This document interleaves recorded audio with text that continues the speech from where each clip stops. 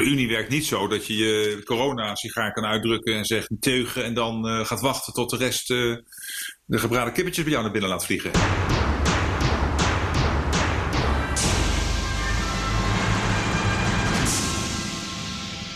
Welkom bij Europa Mania, aflevering 12 van het tweede seizoen. En nog steeds is er geen Europese begroting voor de komende 7 jaar. En er zijn ook nog steeds geen honderden miljarden euro's voor het corona-herstelfonds. En dat is allemaal te danken aan de grote Europese dwarsliggers in Boedapest en Warschau. Wat drijft hun nou eigenlijk en hoe gaat de rest van de Unie daarmee om? Daar gaan we het deze week over hebben. Ik ben Jesse Pinser, Europa-verslaggever van BNR Nieuwsradio. En ik ben Hendrik Hekking, Europa-verslaggever van het Financiële Dagblad. We kunnen de week een beetje chronologisch doorlopen. Dus we beginnen gewoon op de maandag. Want toen was er een vergadering van de EU-ambassadeurs. En toen kregen eindelijk Polen en Hongarije de kans, waar ze al een tijdje op voor zaten te sorteren, om de Europese begroting te blokkeren. Nou, dat hebben ze ook gelijk gedaan. Waarom ook weer precies? Omdat ze het niet accepteren dat er een risico gaat ontstaan in de toekomst vanwege het zogeheten rechtsstaatmechanisme, dat zij geld gaan verliezen omdat ze inbreken op de rechtsstaat. En die is gekoppeld eigenlijk in feite aan die Europese begroting en het coronaherstelpakket. Maar is het dan niet logischer om gewoon dat mechanisme te blokkeren? Want daar werd ook over gestemd op diezelfde maandag. Ja, maar daar geldt geen unanimiteit, dus dat hebben ze gewoon verloren in feite al. Er is gewoon wel geprobeerd, maar mislukt. Precies, er is een grote meerderheid van EU-lidstaten die dat mechanisme wel wil. Ook het Europese parlement wil dat in grote getalen, een grote meerderheid daar. Dus daar staan ze gewoon met lege handen. En nu proberen Polen en Hongarije dus eigenlijk via een andere band alsnog te verhinderen dat het mechanisme er komt. Ja, want gelukkig was er dus nog een stemming en daar was wel unanimiteit bij gevraagd over het zogenaamde eigen middelenbesluit. Eigenlijk dat je zegt tegen de Europese Commissie: het is goed, jullie mogen naar de kapitaalmarkt gaan, jullie mogen daar honderden miljarden euro's gaan lenen en die stoppen we dan in dat coronafonds om alle economische malaise van de huidige crisis, om die een beetje, in ieder geval te dempen. Dat hebben ze nu geblokkeerd en daarmee ligt eigenlijk een beetje de hele boel plat.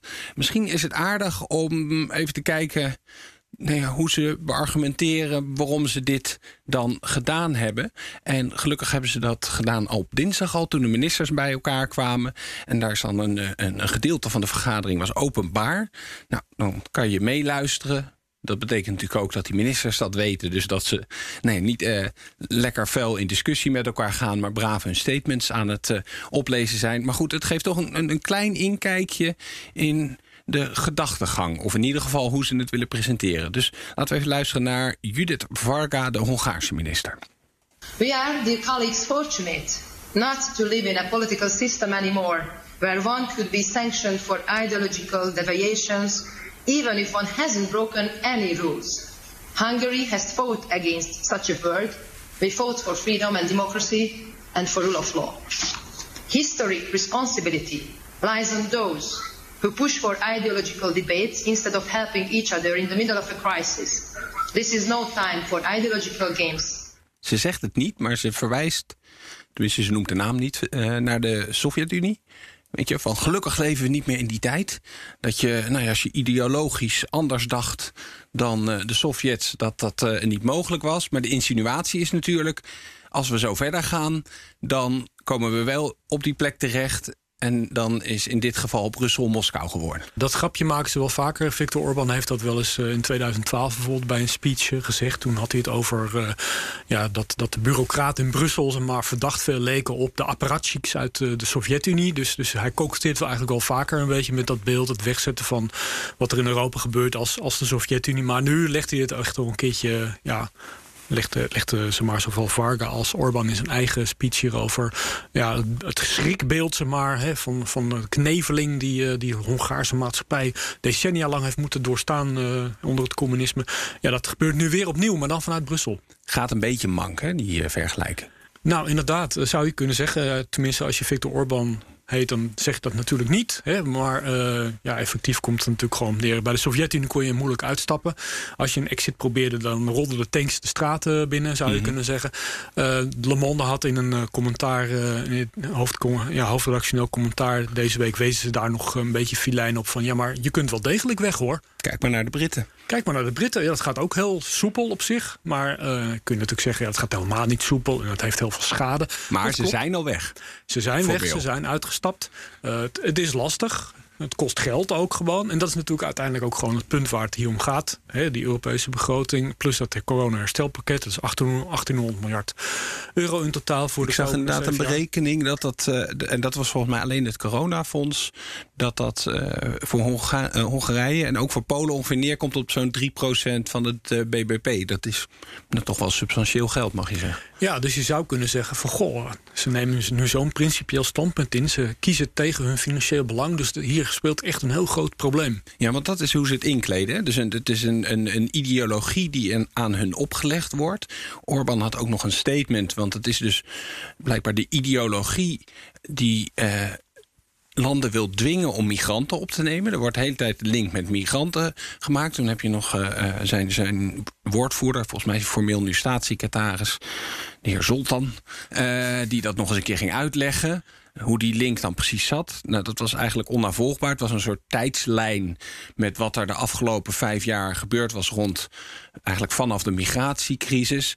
En dan om de 2-3 punten stond er. En toen schreef George Soros een opinieartikel. Alsof dat allemaal met elkaar te maken had. En dat is een beetje de brei die ze proberen te creëren. Tot irritatie van Michael Rutte, de voorzitter van die vergadering van die ministers. Dat is de Duitse minister van Europese Zaken. Rechtsstaatlichkeit is keine Ideologie. Ja, nou, dat was het duidelijke antwoord vanuit Duitsland.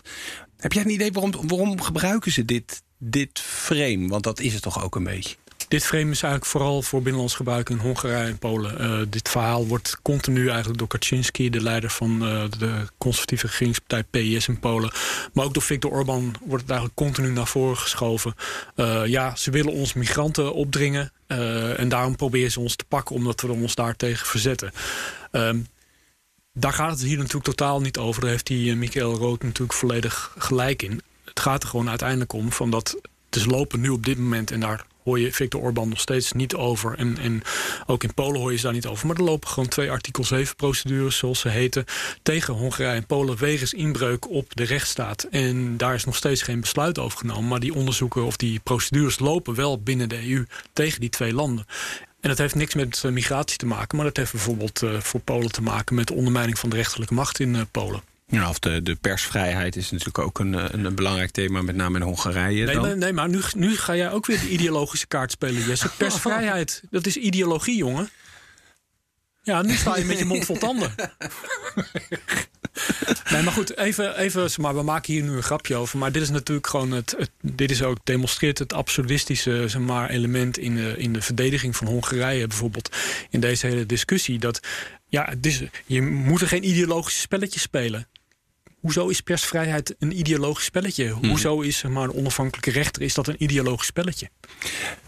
Jij zegt eigenlijk ook een beetje van er zijn veel betere argumenten te gebruiken als je dan zo nodig tekeer wil gaan tegen dat rechtsstaatsmechanisme. Je zou kunnen zeggen van we hebben al een middel. We hebben dat artikel 7 en dat loopt. Dus weet je, waarom hebben we iets nieuws nodig? Het punt is natuurlijk een beetje dat je dat argument dan van de Zobar had moeten voeren toen de regeringsleiders in Brussel 4 nachten bij elkaar zaten om te onderhandelen over die begroting en dat rechtsstaatsmechanisme. Ja, en toen zijn ze er akkoord mee gegaan. Dat was ook wel een heel waterige tekst waar je alle kanten mee opkwam. En de gok aan de kant van bijvoorbeeld Nederland, Rutte, die dat mechanisme wilde hebben, was maar straks moet het Europees Parlement zich er nog over uitlaten. Die gaan dan wel zorgen dat het wat strenger gaat worden. Dat is inderdaad gebeurd. Het is ietsje strenger geworden. En nu zijn we dus hier terechtgekomen. Die meer technische kant, weet je, dus niet het ideologische verhaal, die komt dan verrassend genoeg weer van de Poolse minister tijdens diezelfde vergadering. Konrad Szymanski, die had er dit over te zeggen. The conditionality isn't the problem. The protection of the budget isn't the problem. The rule of law principle, the principle of our constitution, isn't a problem. The problem is lack of legal certainty, lack of legal guarantees for all individual member states under the treaty. De discussie hier is wel in zekere zin interessant, omdat Je zou dus kunnen zeggen van we hebben inderdaad zo'n artikel 7 procedure. We hebben hem al genoemd. Hè? Dus haak nou niet massaal af, beste luisteraar. Want we gaan het echt uitleggen hoe dat precies zit. Maar die procedure die lopen. Alleen daar kan geen besluit over genomen worden. Omdat daar nu juist unanieme steun voor nodig is. En in deze hele discussie is als op een gegeven moment de Europese Raad, de lidstaten, als die een besluit zouden willen nemen over deze procedure, die Polen of Hongarije kan beroven van het stemrecht in de Europese Raad. Ja, dan kan de een de ander gaan helpen. De hand boven het hoofd houden. Ja, want er is unanimiteit nodig. Nou, wat er nu gewoon natuurlijk op tafel gewoon ligt, is dat als Szymanski zegt van oké, maar wacht even, we hebben die procedure lopen. Nou, die procedure is niet af te ronden vanwege het feit dat die twee landen elkaar helpen. Mm-hmm. Dan zou je natuurlijk ook kunnen zeggen van we zijn het er volledig niet mee eens, maar jullie besluiten maar wij, Hongarije en Polen, stappen naar het Europees Hof om te vragen van is dit nou eigenlijk weer een lijn over? Is er hier geen sprake van een soort machtsgreep? Ja, precies. Dat zou heel goed. Ik ben natuurlijk geen jurist, dat geef ik eerlijk toe. Maar als ik Poolse jurist zou zijn en ik zou voor de minister van Justitie Ziobro zou maar optreden, dan zou ik tegen minister Ziobro, die zelf jurist is, zou ik zeggen: laten we naar het Europese Hof toestappen en laten we gewoon proberen om gewoon dit via juridische weg aan te pakken. Want er gebeurt hier iets dat eigenlijk niet is voorzien in het Europees Verdrag. Want er is namelijk voorzien in het Europees Verdrag dat als een lidstaat een bepaald artikel schendt, in dit geval artikel 2, dan geldt daar een procedure voor, dus artikel 7. En wat ze nu proberen is eigenlijk via een achterdeurtje alsnog een probleem dat ze niet op een normale manier kunnen oplossen. Via een achterdeurtje proberen ze dat nu alsnog aan te vliegen. Ja, maar anders moeten ze naar die rechters stappen die juist Polen en Hongarije keer op keer hard op de vingers tikken over wat daar gebeurt in die landen. Ja, daar zit misschien een huivering. Ja, een nadeeltje zit daarin. Ja. Maar ik zou op zich tegelijkertijd, dat hangt er natuurlijk vanaf wat voor vertrouwen je hebt in de onafhankelijkheid van de rechters in Luxemburg. Onafhankelijkheid en vertrouwen in rechters, dat heeft in Polen wel een issue en in Hongarije ook. Maar die in Luxemburg, die zouden misschien toch, je weet nooit, misschien zijn ze zelfs bereid om een versnelde procedure gewoon te honoreren, een verzoek daartoe, om dan gewoon zich snel uit te spreken van is dit nou eigenlijk wel allemaal in de haak, die koppeling van dat instrument aan het geld. Ja, en het is inderdaad wel zo dat deze rechters dat ze niet slaafs achter alles aanlopen wat er in Brussel gebeurt. Als je kijkt naar al die mededingingszaken waar keer op keer de Europese Commissie eigenlijk een onderspit delft in Luxemburg. Ik wil zo naar hoe de rest van de Europese Unie ermee omgaat.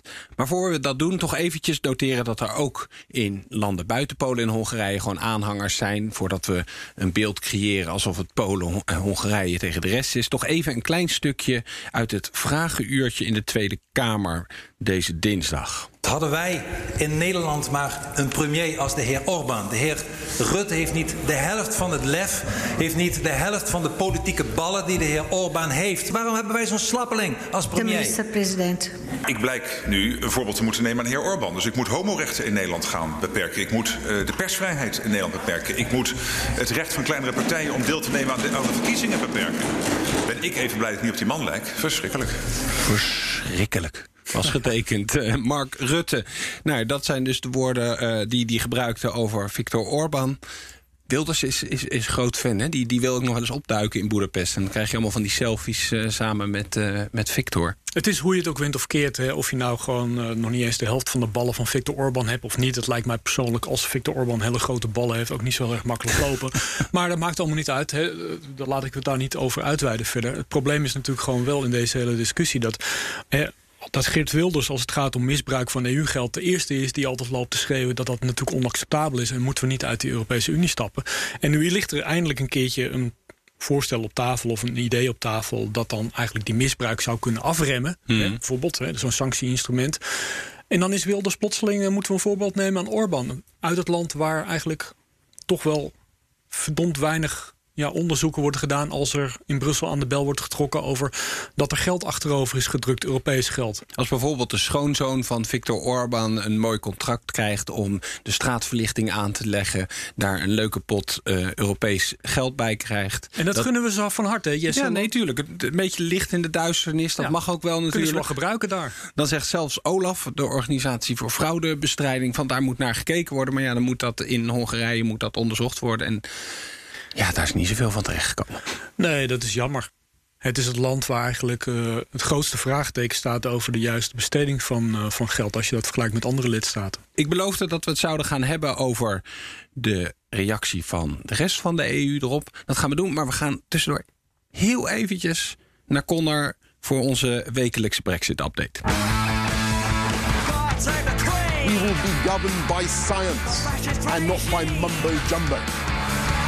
And not by mumbo-jumbo. By science and not by mumbo-jumbo. In het Verenigd Koninkrijk zijn zorgen over een handelsakkoord dat er nog niet is, maar er volgens sommigen toch wel echt moet gaan komen. Een akkoord met de EU hoor ik u denken, maar dat is het dit keer niet. Waar ze zich zorgen over maken is dat er geen akkoord is met Groenland. Tijd voor onze Brexit-watcher Connor Klerks. Connor, waarom is Groenland zo belangrijk voor de Britten? Groenland, de kwestie Groenland, die raakt de Britten eigenlijk in het diepst van hun kern. Namelijk fish and chips. Er is niets Britser dan fish and chips, wordt wel eens gezegd. Maar blijkbaar is de fish die daarvoor nodig is dan helemaal niet zo Brits. Want zij zijn namelijk sterk afhankelijk van vis uit de wateren rondom Groenland. Moeten ze dan een akkoord met Europa sluiten, omdat Groenland een soort van bij Denemarken hoort? Of maak ik het nu te simpel, wat al vrij gevaarlijke uitspraak is als je het over de Brexit hebt? Nou, de territoriale wateren van Groenland, die zijn een soort van autonoom. Dat komt, Groenland blijkt misschien eigenlijk wel een grote inspiratiebron te zijn geweest voor de Britten. In elk geval een blauwdruk. Want er was een Grexit in 1982. En dan hebben we het niet over Griekenland in dit geval? Nee, het was Groenland. Ik wist het niet. Jullie vast wel. Maar Groenland blijkt uit de EU gestapt te zijn in 1982. De Sun die schrijft hierover. Er zouden 2000 banen op de tocht staan. Ze citeren dan een meneer met een fenomenale naam. Hij is de voorzitter van de National Federation of Fish Fryers. Want er is natuurlijk echt overal een branchevereniging voor. Die man heet Andrew Crook. En je verzint het niet. Maar hij zegt dat de Groenlandse vis essentieel is om zeg maar fish and chips te kunnen blijven eten op het Britse eiland. Omdat er anders, de Britse vissers kunnen in hun eigen wateren simpelweg niet voldoende vis vangen om aan de vraag te voldoen. En hij is erg bang dat als ze geen toegang meer hebben tot die Arctische wateren rondom Groenland, dat de Britse fish and chips branche dan zal worden uitgebuit door Europese landen die veel te hoge prijzen gaan vragen. Dus het is hoog spel, Jesse. Hoog spel. Dus vergeet eventjes die onderhandelingen met Europa, maar focus nu maar eventjes op Groenland. Is dat de boodschap van deze meneer Crook? Ja, wat ik dus aan het denken ben is, ondanks dat Dominic Cummings natuurlijk opgestapt is, zou het kunnen, en ik speculeer hier maar even, dat er een soort van driedimensionaal schaak wordt gespeeld al jaren. En dat die hele Brexit-onderhandeling met Brussel, dat eigenlijk allemaal een soort afleidingsmanoeuvre is van de echte kern. En dat is namelijk zorgen dat er met Groenland een deal is. En om dat even kracht bij te zetten, want ik hoor je denken dat is een beetje absurd. Maar wie is de grootste bondgenoot van Boris Johnson? De premier van Groenland? Nee. Meneer Crook? Ook een Crook, maar niet Andrew Crook. Kom op jongens, denk groter. Donald Trump. Dat is Donald Trump. En welk eiland wilde Donald Trump ook alweer kopen? Groenland. Hij wilde het ruilen voor Puerto Rico, hè? Dat geloof ik ook. Hij wilde dat ruilen voor Puerto Rico. En Han Dirk, jij bent de man van de visserij. Hoeveel vis wordt er voor de Britse fish and chips gevangen in de wateren van Puerto Rico? Ik denk dat het 0 is. Erg weinig. Dus zo valt alles toch op zijn plaats. Connor, jij wist niet dat Groenland was uitgetreden uit de EU in 1982. Dat trauma is aan jou voorbij gegaan. Ja. Er is nog een ander land dat ooit is uitgetreden. Wist je dat? Nee. Ik zeg couscous. Wat zeg jij dan? Midden-Oosten. Algerije. Algerije was namelijk ook lid van de Europese Economische Gemeenschap, zeg ik volgens mij uit mijn hoofd. Hoe zat dat? Dat was een integraal onderdeel van Frankrijk. Toen kwam de Algerijnse onafhankelijkheid. En toen werd er vastgesteld dat Algerije eigenlijk toch, hoe je het vindt of verkeerd, met die onafhankelijkheid toch lid nog was van de EG. En uiteindelijk is dat een stille dood gestorven, zo gezegd. Maar Algerije, Groenland, Verenigd Koninkrijk. Het is dus een serie. Dat is de nieuwe wereldorde. Ja.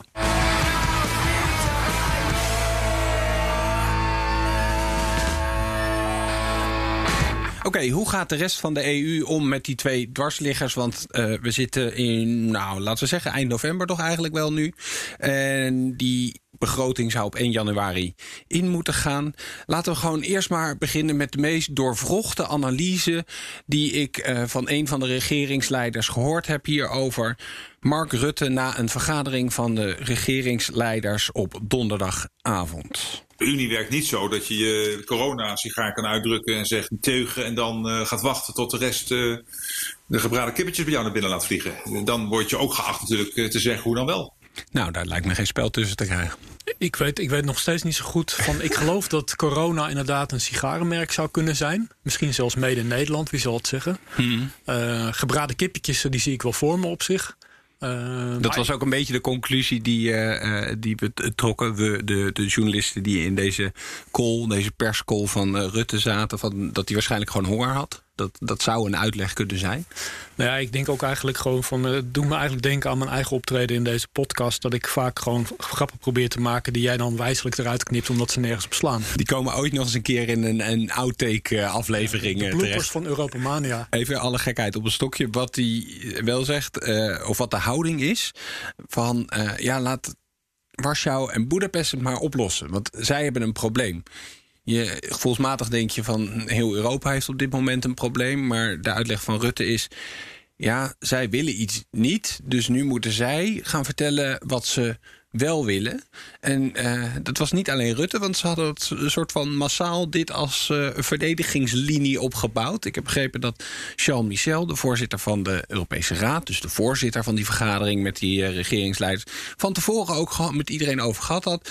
We gaan dat onderwerp met die Hongaren en die Polen en die begroting, daar gaan we het heel even over hebben. En als zij in Polen en in Hongarije er iets over willen zeggen, dan prima. Maar niet reageren. Niet reageren, want anders krijgen we er ruzie over. Snap jij die gedachtegang? Je hebt een deadline aan het eind van het jaar. Het gaat om heel veel geld. Er moet een oplossing voor komen. En de eerste kans die je krijgt, zeg je, nee, laat maar. Wat hier denk ik uiteindelijk gewoon gebeurt, is dat de analyse van heel veel EU-lidstaten in deze hele discussie is dat Polen en Hongarije nu een hele grote broek hebben aangetrokken, grote woorden hebben gesproken, een veto hebben uitgebracht. Dat komt toch gewoon, hoe je het ook in het verkeerd, niet vaak voor. Dat is de sigaar, denk ik. Dat is de sigaar, moet dat zijn. Nu ga ik nog even denken over het gebraden kippetje, maar dat kom ik misschien straks nog op. Het punt uiteindelijk is natuurlijk dat deze 2 landen grote ontvangers zijn van Europese subsidies. In tegenstelling tot Nederland, dat een netto betaler is, zijn zij, Hongarije en Polen, enorme netto ontvangers. Dat geld kunnen ze heel goed gebruiken. Elke vertraging die er nu gewoon optreedt in deze hele discussie betekent dat zij ook later hun geld zouden kunnen krijgen, of misschien zelfs helemaal mislopen. Is de gedachtegang dan van, ze hebben een ideologische ladder tegen een boom aangezet, zijn omhoog geklommen, vanuit bovenin die boom zijn ze nu aan het schreeuwen. Maar als we ze nou wat tijd geven, dan gaan ze op een gegeven moment naar beneden kijken en dan zien ze die pot geld staan. En dan gaan ze toch langzaam steeds weer een treedje lager van dat trapje. Is dat de veronderstelling? Het is dat. En er komt nog iets anders bij, denk ik. En dat is dat deze lijn, zoals die gekozen wordt in Polen en Hongarije, is in eigen land helemaal niet populair. Want uiteindelijk zou deze lijn kunnen leiden tot wat Le Monde schreef. Je kunt er wel uitgaan. Kijk maar, die Britten doen het ook. Maar het verschil met Groot-Brittannië of het Verenigd Koninkrijk en Hongarije en Polen is wel dat in het Verenigd Koninkrijk dat je daar 50-50 een maatschappij hebt waarvan de helft zegt van ik moet niks met Europa, heb ik niks mee van doen. De andere helft zegt laten we er toch vooral gewoon lid van zijn. In Polen en Hongarije is het totaal anders. Er is gewoon 3/4 tot 80% van de bevolking staat gewoon achter het Europese lidmaatschap. Dus als je de ultieme consequentie wilt trekken van hier gaan we niet aan meedoen, dan zeg je dus A, ik wil dat geld niet. En B, zeg je dan van laten we er maar gewoon, als we de ultieme consequentie trekken, dan stappen we uit die Unie. Dat is extreem impopulair in die 2 landen. En dat is natuurlijk, in zekere zin is dat denk ik ook de analyse die bijvoorbeeld Mark Rutte of andere EU-lidstaten maken als ze naar dit tafereel kijken. Ze denken gewoon hier sprake van een grootschalige bluffpoker. En volgens mij proberen ze ook een beetje bang te maken. Dat wordt allemaal niet expliciet gezegd, maar dat zinkt dan een beetje rond.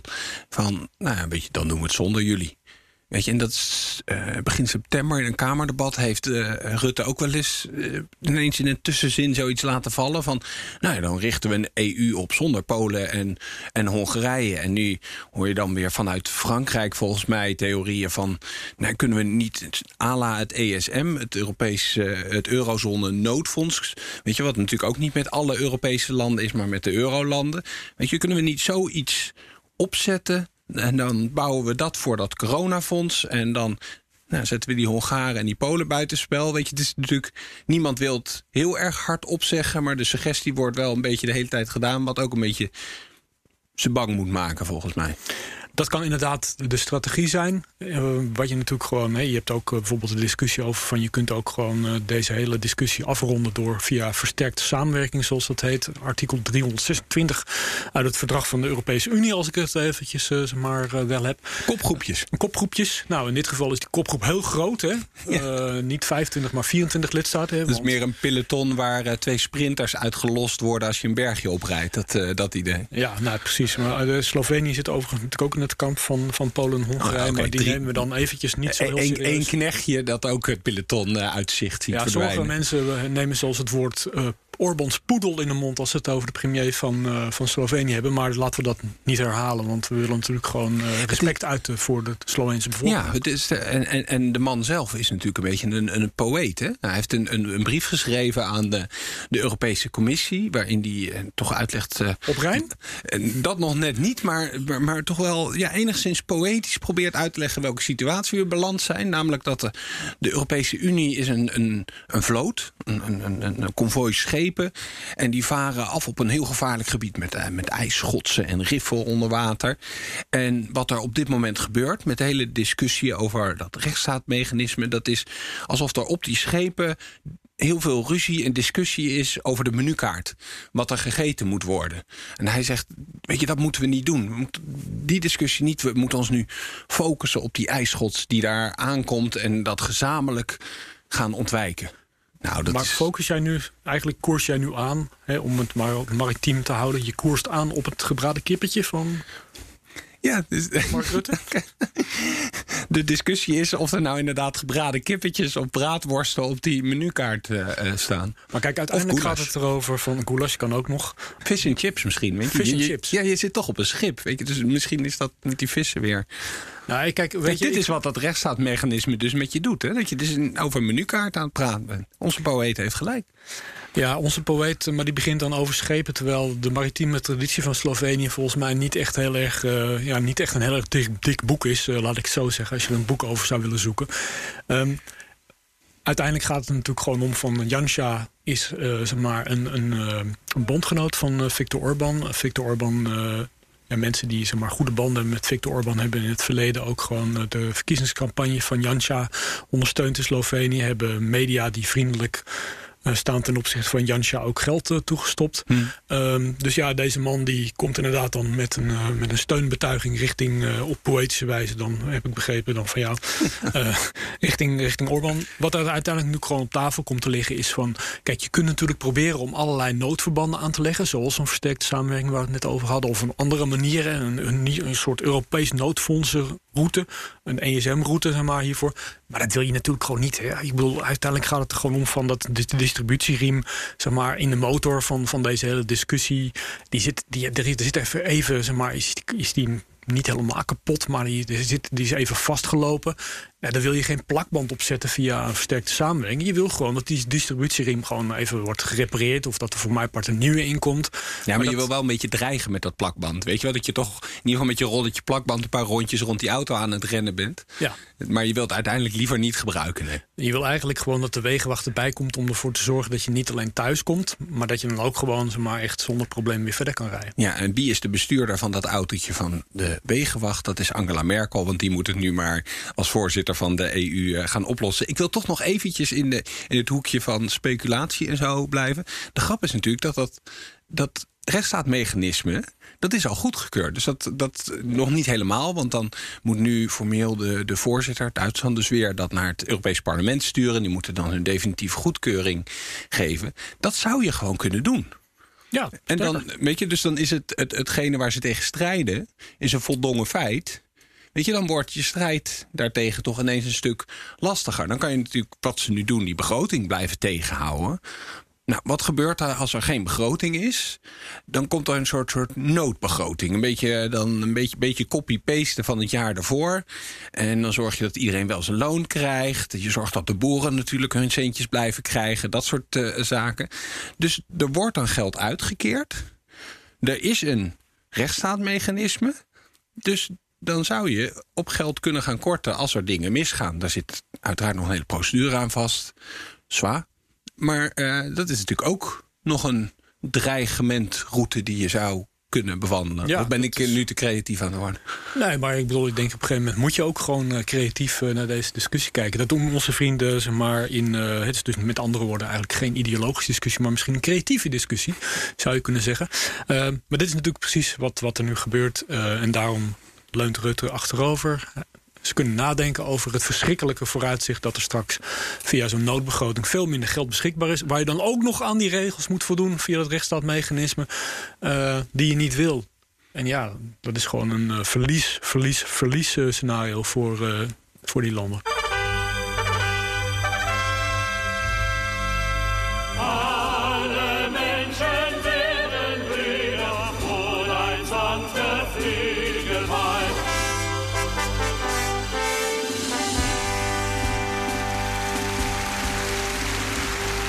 Stel, je heet Peter en je wilt lid worden van een vereniging. Maar er is al een ander lid in de club en die claimt dat hij ook Peter heet. Dus die eist van je dat je je naam gaat veranderen. Nou, je wil zo graag bij die vereniging horen, dus dat doe je dan maar. Maar dan staat er ineens nog iemand anders op en die wil ook allemaal dingen van je gedaan krijgen voordat je lid gaat worden. Nou, dit is precies wat Noord-Macedonië, het land wat we ooit kenden als Macedonië, is overkomen. Ria Katz is correspondent in Brussel voor het Financiële Dagblad. Ria, wat hebben de Macedoniërs, Noord-Macedoniërs, nu weer verkeerd gedaan? Ja, wat ze verkeerd doen is in de ogen van sommige omliggende Balkanlanden namelijk dat ze bestaan eigenlijk. Dat is een vrij fundamenteel probleem, ja. Ja, dat is een heel vrij fundamenteel probleem. Griekenland die heeft altijd gezegd van Macedonië, wij hebben al een provincie die Macedonië heet in het noorden. Als Macedonië het land die naam houdt, dan leggen zij daarmee een territoriale claim op onze provincie. Willen ze dat op termijn misschien wel inlijven of iets dergelijks? Hè? Komt allemaal nog voort uit de Balkanoorlogen begin 20e eeuw.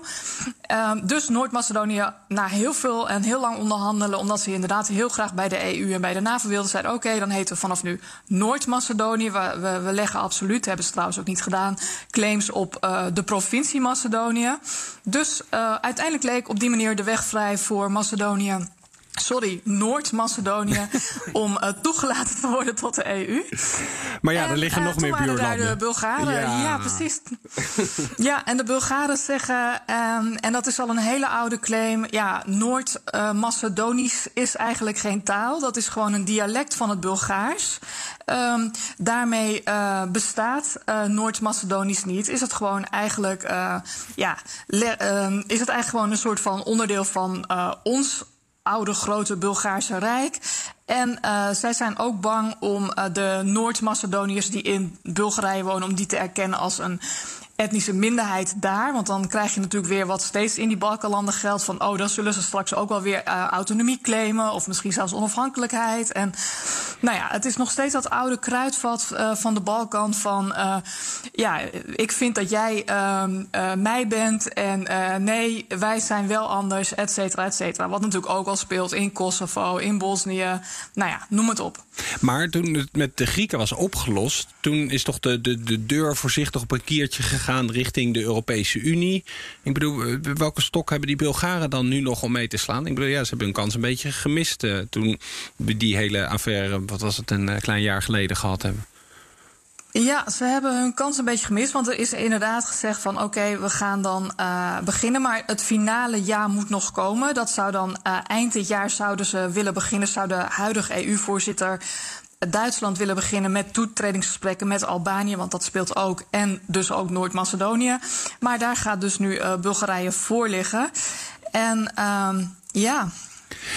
Han-Dirk, hoe is het eigenlijk met die standbeelden? Want dat was toch ook nog iets? Ik bedoel, ik had niet helemaal per ongeluk de naam Peter gekozen. Ze had toch in Macedonië toch ook al die standbeelden van Peter de Grote en het vliegveld ernaar vernoemd? Dat was Alexander de Grote. Ah, zie je, niet Peter.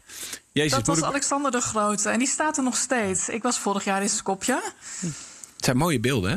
Nou, als je er tegenaan tikt met je vinger, dan hoor je dat het bijna hol van binnen is. Ze hebben ook nu een huis voor moeder Teresa. Ze zijn allerlei helden uit het verleden, ver en nabij verleden, aan het optuigen om Macedonië toch dat nationale gevoel mee te geven. Dus ze hebben nu ook een huis voor moeder Teresa. Was dat ook een Bulgaarse? Nee, dat was een Albanese die weliswaar opgegroeid is in Macedonië. Dus ook over dat land wat niet bestaat. Precies. Ja, dus ook zelfs over haar, over deze Nobelprijswinnares is dan weer discussie, maar goed.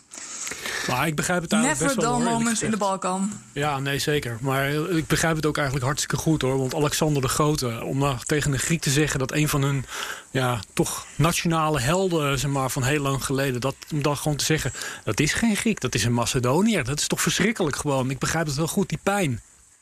Ja, die pijn. Maar weet je, als je in Macedonië bent, dan is er ook het stadje Bitola. En daarbij in de buurt is een hele grote opgraving van het historische Grieks-Macedonische stadje wat daar toen was. En dat was gesticht door Philippus. En Philippus is dan weer de vader van Alexander de Grote. Dus ja, de Macedoniërs hebben ook wel kunnen zich ook wel bogen op wat Alexander de Grote geschiedenis. Waren het niet dat Alexander de Grote zichzelf altijd een enorme Griek voelde en eigenlijk neerkeek op alle boeren die niet Grieks waren in zijn ogen. Dus ja. Ja, het vervelende in deze hele discussie is uiteindelijk ook dat Bulgarije dan tegen Noord-Macedonië zegt van jullie moeten je geschiedenis onder ogen zien. Dat is dan een beetje de boodschap. Maar ja, als je dat op de Balkan zegt, je moet je geschiedenis onder ogen zien, dan ben je nog niet klaar met de discussie. Nou, volgens mij moet ik ook mijn geschiedenis even onder ogen zien. En ga ik hier in een hoekje van de podcaststudio mezelf zitten schamen voor mijn opmerkingen over Peter de Grote. Laat ik daar maar eens mee beginnen in ieder geval.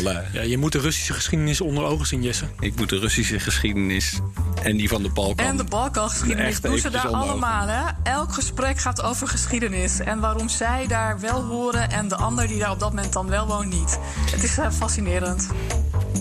Dank. En daarmee zijn we aan het einde gekomen van deze aflevering van Europa Mania, die zoals beloofd erg voedzaam was. Volgende week zijn we er natuurlijk weer met waarschijnlijk een bijzondere aflevering van Europa Mania. Dus luister vooral dan weer. En voor nu, fijne week.